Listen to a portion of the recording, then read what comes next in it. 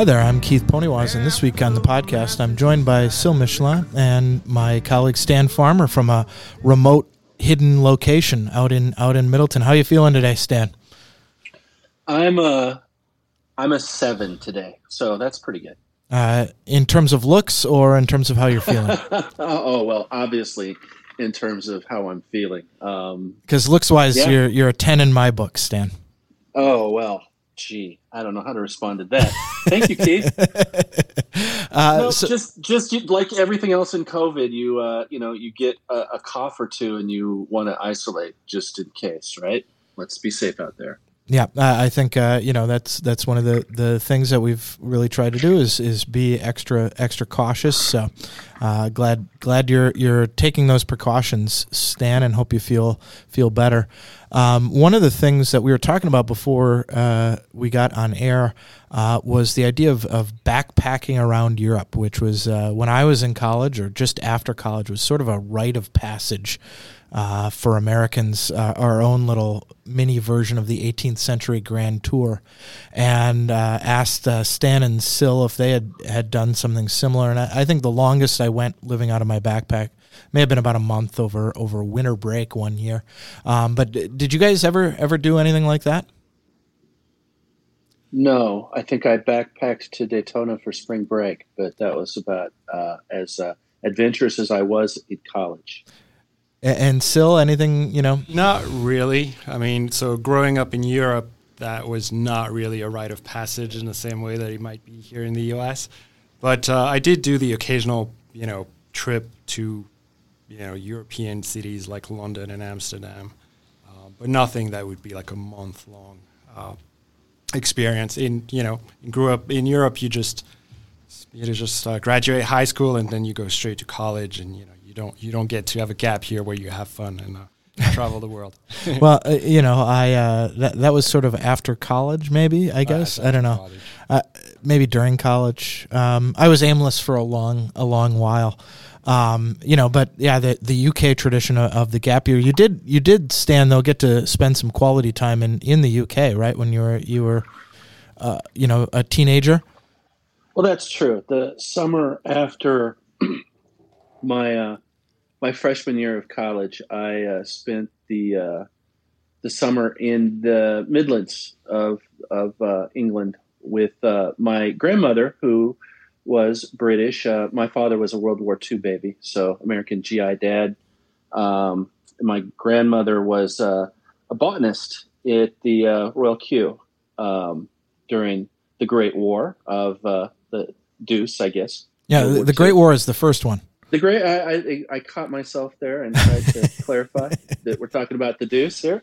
But so that's not quite like backpacking around with your friends or just making new friends. It was my grandmother and her best friend from Reading University days, touring palaces and royal and botanical gardens around the country. So basically, I got my young angst on by the time they went to bed at 6:00, and I'd climb the wall of the backyard and make my way into Evesham for hijinks. Yeah, and sneak into the pub, which was back then. I think pubs were only open till 9 or 10 p.m. It's a good question. I remember that they did seem to close early. I don't remember what time, and I remember on a couple of occasions, going off with some others for a little after party fun. That's enough information on the topic. Yeah. I know. I think we'll keep it family friendly, Stan. But fair enough. The reason I was thinking about this is because really the backpacking around Europe was one of my first experiences with currency, And the way I always, and when I was backpacking around was 1999, which was kind of an important watershed era in the history of currency, because 99 into 2000, when I started kind of traveling around Europe, I spent my junior year abroad in Spain, and when I started traveling around, you went to Portugal, different currency from Seville. You went to France, you had the franc. You went to the UK, still you have the pound, but kind of bouncing around, and I remember 1,000 lira notes and things like that. And one of the things that you were always trying to do was configure, okay, one, am I getting a good deal or am I getting ripped off? And usually, I'll be honest, I think I was getting ripped off. And two, how much do things cost relative in these various places? And one of the things I keep returning to is the Big Mac index, and that was one of the ways that I noticed it was, oh my goodness, a Whopper costs the same in dollars as in pounds, and the pound is currently 1.5 to the dollar. That means I'm paying, oh my goodness, a lot for this hamburger. Was how you started thinking about it. But, one of the things that we've seen of late, and one of the big concerns for our clients is, are we going to return to these old levels of currency? Because over the last 10 years, it's been a really good time for clients outside of the United States who, may be receiving Social Security in dollars, being paid in dollars, have pensions in dollars, have investments in dollars.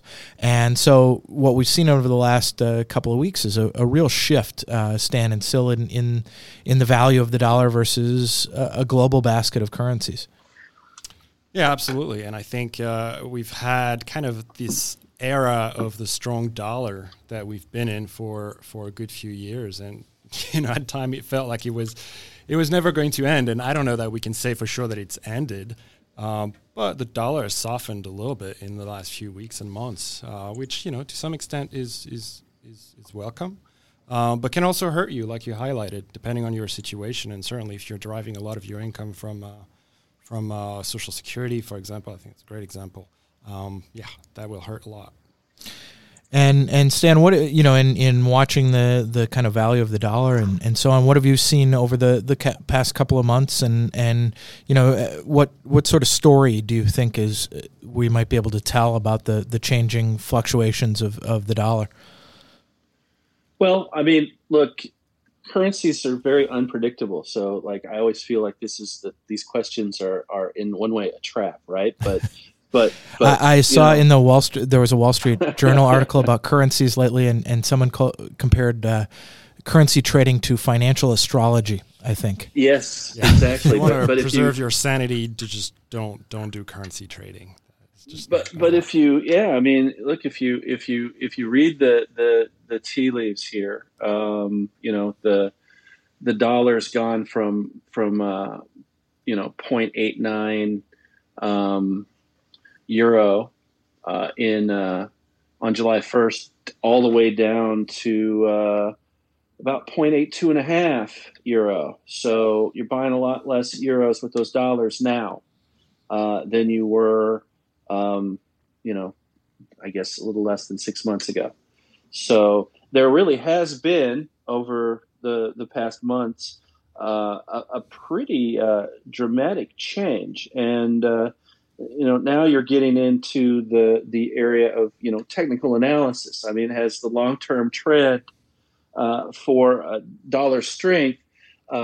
We've clearly had some retracement here. Is it a break in trend and perhaps the start of a new trend?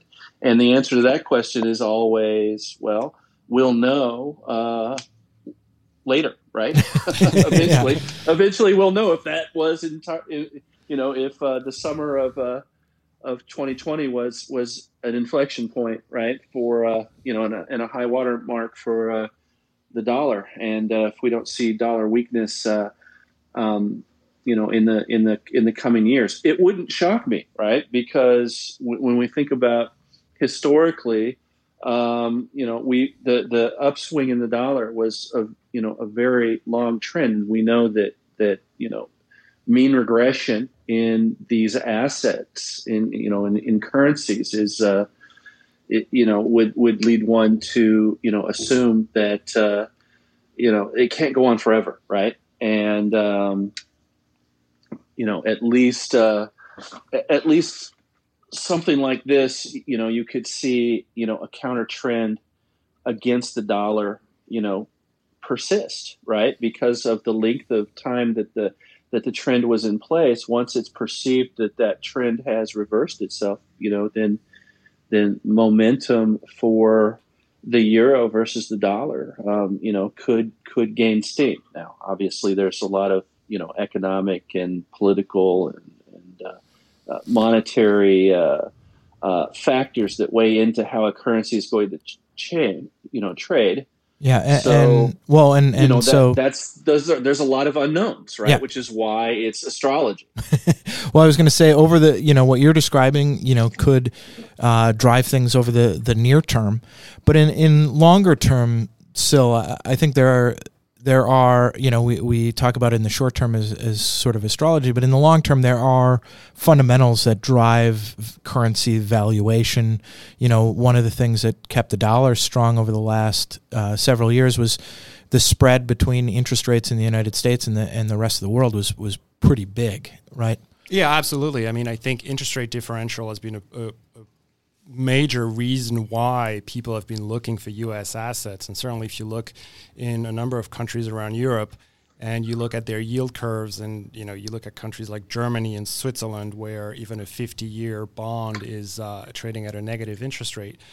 In comparison, the U.S. actually looks good because, believe it or not, we still have positive nominal yields. So I think that's been a major factor. I also think so. Obviously, the strength of the U.S. economy has been a major factor, and I think the U.S. and the U.S. dollar also enjoys a very special status, really, in the global economy because it's a global reserve currency, right? So it really is a unique currency asset, and will that change? I don't know because I think it's that status is very much entrenched in many ways. But I think increasingly you're seeing, initiatives out of Russia and China where increasingly they are trying, for example, to settle commodities trades in different currencies and things of that nature. So I think over time we're going to see countries come up with just ideas and measures to try and be less dependent on the U.S. dollar as a settlement currency and as a debt issuance currency, and I think over time, that could have a big impact. But these are, long-term trends that are going to take years and potentially decades to unfold. Yeah, and so when you talk about the U.S. dollar as a reserve currency, you mentioned some of the ways. So if I go and buy commodities, if I'm buying 100 pounds of metal from you, and you're in France and I'm in UK, I buy that metal from you in the US, which means there's always going to be a certain amount of demand for the U.S. dollar that other currencies won't have. Likewise, you had mentioned as well, Sil, emerging markets. A lot of markets, they issue dollar-based bonds, right? Yeah.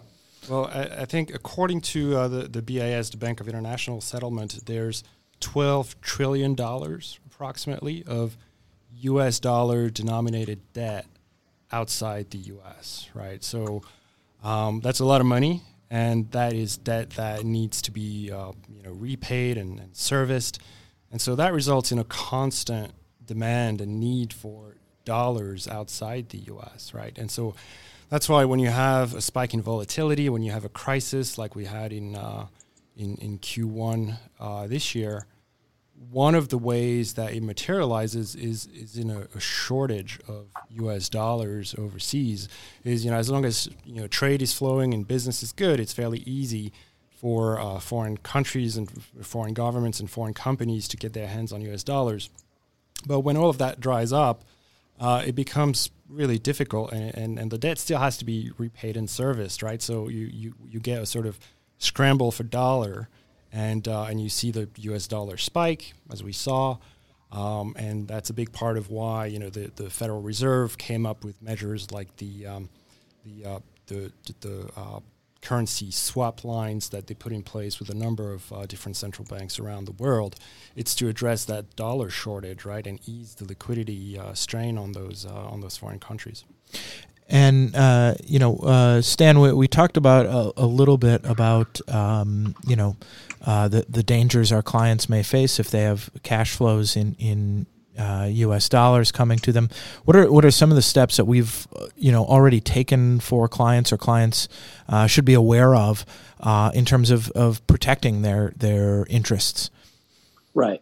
So the currency is without a doubt one of the more important factors in terms of asset allocation, and in terms of how your non-U.S. assets are going to perform in your portfolio, right? So when you look at a client that's living in Europe or anywhere outside of the United States, especially if they live in a country that's that doesn't have a reference currency that's pegged to the dollar, okay, then we're going to And just real quick, what do you mean by a reference currency that's pegged to the dollar?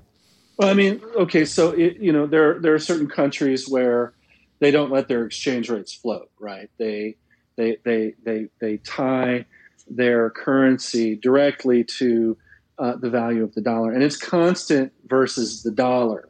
So, in other words, then if the euro strengthens against the dollar, the euro strengthens against their currency, and vice versa. So, for those clients, that adds some stability to their purchasing power when they're saving in dollars, right? But for clients that don't have a currency that they're consuming in pegged to the dollar, and I'll just say those kind of currencies, sorry to interrupt there, Stan, are particularly prevalent in like South America, right? Well, yeah, or I from my own experience, the difference between living I spent time in the UAE and Portugal, right? So the dirham in the UAE is pegged to the dollar, right? And then obviously Portugal, you're using euros. So one of those currencies floats, its exchange, and the other does not float. So it's dollar. It was consistently 3.65 dirhams to the dollar, and it was from the time I arrived to the time I left, and I'm pretty sure it's there right now, right? So, but again, getting back to portfolio construction for clients that have the risk that a declining dollar will hurt their purchasing power, their consumption power, right? We need to think about ways to mitigate those risks. And one of the ways to mitigate that risk is to hold more assets that are essentially non-dollar assets, right? And for clients in particular regions, then we can get a little more granular and overweight their exposures to those assets that are really valued in their consumption currency, right? So, for example, a client in the United Kingdom, okay, it's not a euro based country; it's a British pound sterling based currency, right? So, someone in the UK should have more UK assets in their portfolio. To the extent that you can give those to them, that should be an overweight for that client, because it mitigates that currency risk that dollar weakness is going to eat into their consumption power of their savings. Right? And one thing that we should be clear, and I'll pass this back to either one of you, Stan or Sil, to clients, is that even though in certain cases assets may be showing up on their balance sheet in dollars, they're still GBP or euro assets in some sense, right? Yeah, absolutely. I mean, and And you're right. So we use a lot of U.S. exchange-traded funds, for example, that if a client looks at their statement at the end of the month, they'll see a dollar amount, but the underlying assets, obviously, within the fund could be denominated in any currency around the world, really, depending on the fund. And so we're able to achieve global diversification for clients, really, out of U.S. brokerage accounts, and we can do so very efficiently. And then in other, situations, we can also work with clients who may want a fixed, stream of dividends in their local currency to use one of our other custodians to put together a direct index, and they can get paid in dividends in euros, so they don't have to touch the principal. So we have, a couple of tools, I think, in place to sort of mitigate those. One thing that I wanted to bring up is, even if it's not affecting people directly, what are the bigger effects of a weakening dollar on the global economy? And so we were talking a little bit before we started about you think this can be a good thing for the global economy. I mean, yes, I really do. I think the world needed a weaker dollar. I think the world still needs a weaker dollar. And if you think about emerging markets, for example, they're really in the business of borrowing in dollars and then selling their commodities and their goods in local currencies, right? And that's a big part of the reason their finances are not in such great shapes, right? And I think a weaker dollar in a world that is over-leveraged, and given that leverage is denominated mostly in US dollars, I think that helps a lot of people. I think it helps emerging markets are an obvious example. I also think it helps a lot of companies around the world that have a lot of U.S. dollar denominated debt. On the flip side, the one, and I've read some worries on various, from various opinion writers and it's a bigger concern is that weakening U.S. dollar will for net exporters, Japan, the Eurozone, perhaps hurt their exports. One of the examples is, if a BMW and back when Ford made cars, a Ford Taurus were both 35,000 USD, which one are you going to buy? Well, once the dollar weakens again, the BMW gets a little bit more expensive, and then, you may not buy the BMW, and it's going to hurt exporters. And now, the U.S. doesn't make as much stuff internally, so we might not need to protect American, the strong dollar is a little bit, or a weaker dollar helps American manufacturers as well, but fewer manufacturers. Yeah. No, I agree with all of that, absolutely. And I think certainly if you're a German or Japanese car maker, you're going to have to find other ways to make your products more attractive, right? Mm-hmm. Stan, any other thoughts on sort of the effect of the currency on the globe, on the world, on the economy as maybe COVID recovery takes place? Well, I think that it's. Obviously, there's, things that can be difficult for the production economy can be positive for the consumption economy. So, you don't want the dollar to get so expensive that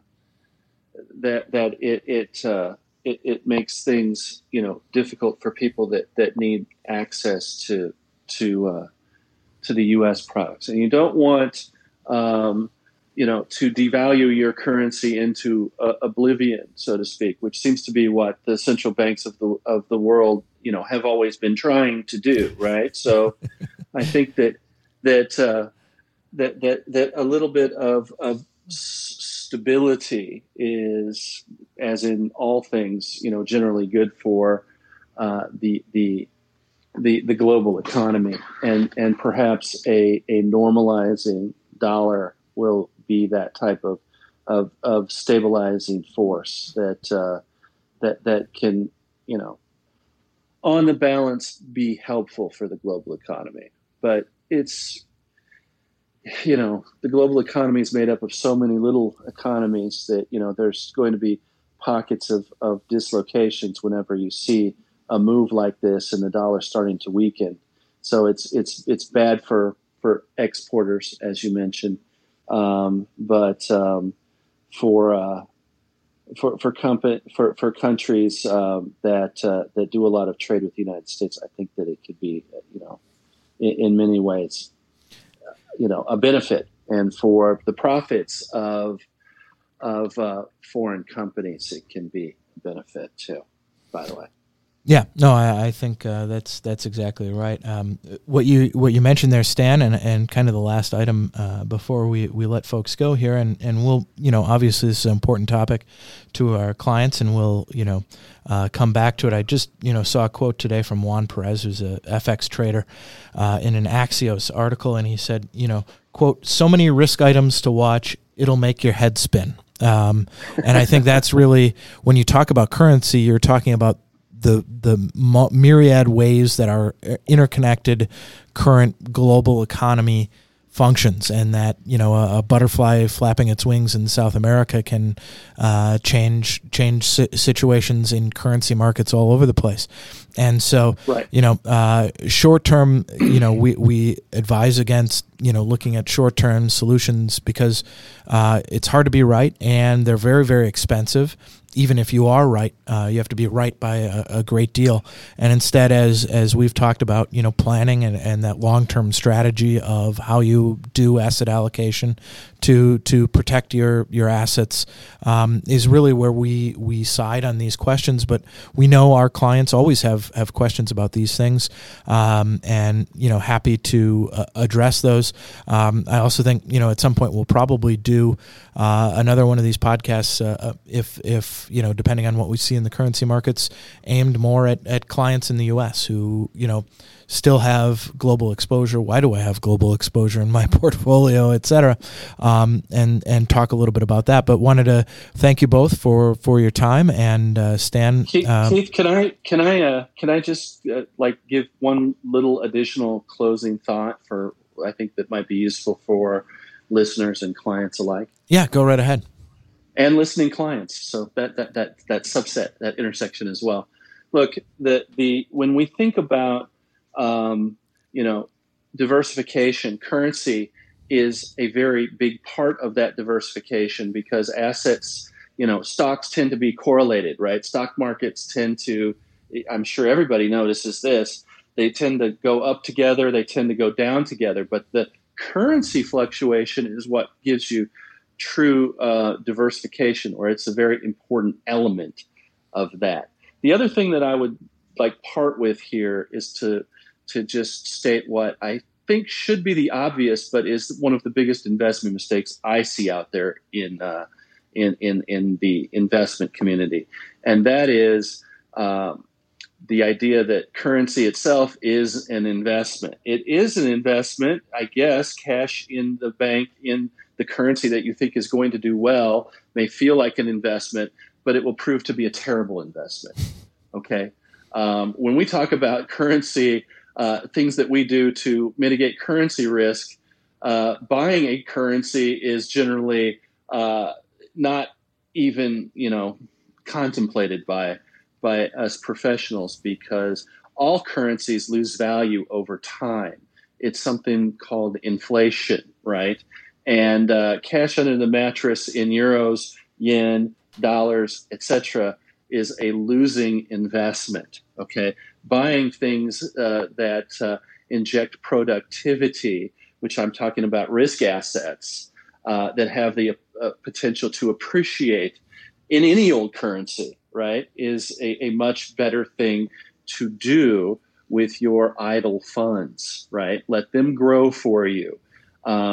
Some of the tragedies of that long trend in the dollar were people with London bank accounts just swelling in pounds because they just couldn't bear to exchange into dollars and buy investments. Well, now that the pound has enjoyed a reprieve, I hope that money starts getting out there for the everyday investors that are hesitant to put the money to work in dollars. So the message from this podcast is put your money to work, diversify, and that even though your investments may be denominated in dollars, that diversification means that you own assets in multiple currencies.